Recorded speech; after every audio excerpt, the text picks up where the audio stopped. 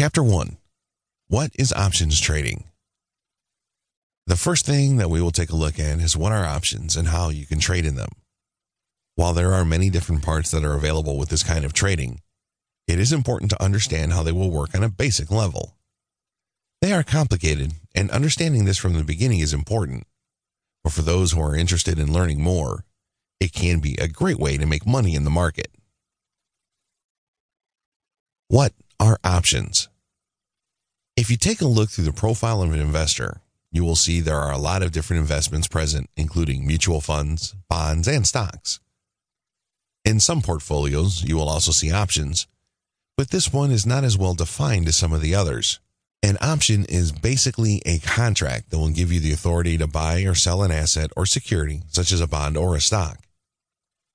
Think of it like getting a key, where once you use that key to open up the front, the house becomes yours. You don't technically own the house just because you have the key, but you do have the option to use the key anytime that you want and even have the house. Options are going to cost a fixed price for a certain length of time. This length can vary depending on the options that you are working with. Some will last for a whole day and others may last for years, but you will know about this when you make the purchase. As the buyer of the option, you will not have an obligation to use it.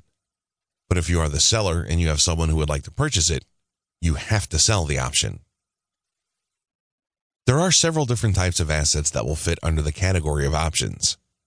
Some of the most common types of options include bond. A bond is a debt investment where the investor will loan out some of their money to a company or a government. Then this money can be used for many projects by the second party, but they will have to pay it back after a certain length of time with some interest on top. Government bonds are the most popular types, and they are traded on the public exchange. These can give you the option to sell or buy a bond at a specific price by a certain date. Commodity. Another option is to work with commodities. This is going to be any basic good that is used in commerce like grain, oil, and beef. When they are traded, there is a minimum of quality that they will need to meet. This is a popular option to use because commodities are going to be tangible, which means they will represent something real. Currency. This would be any type of money that a government will issue, like paper money and coins, although Bitcoin and cryptocurrencies are joining in the game as well. The exchange rate of these currencies, especially the digital currencies, will change quite a bit in a short amount of time. Future.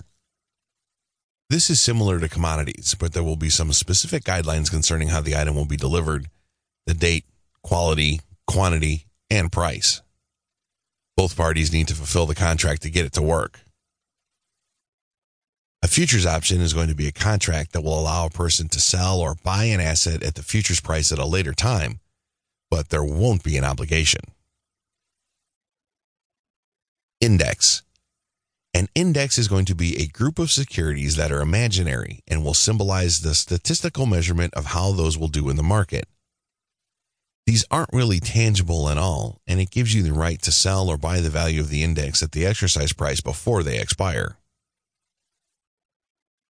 Stock. Stocks are going to represent a certain number of shares in a company.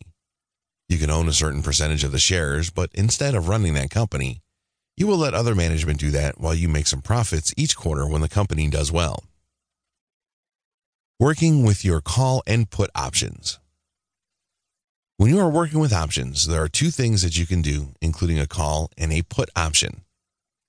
A call option is often used as a deposit for use in the future.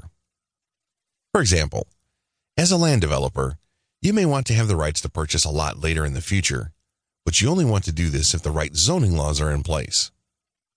The developer would purchase a call option from the landowner of their choice for $250,000 or whatever the price they agreed on within the next 3 years. Now, the landowner has to get something out of that too, and they won't provide the option for free.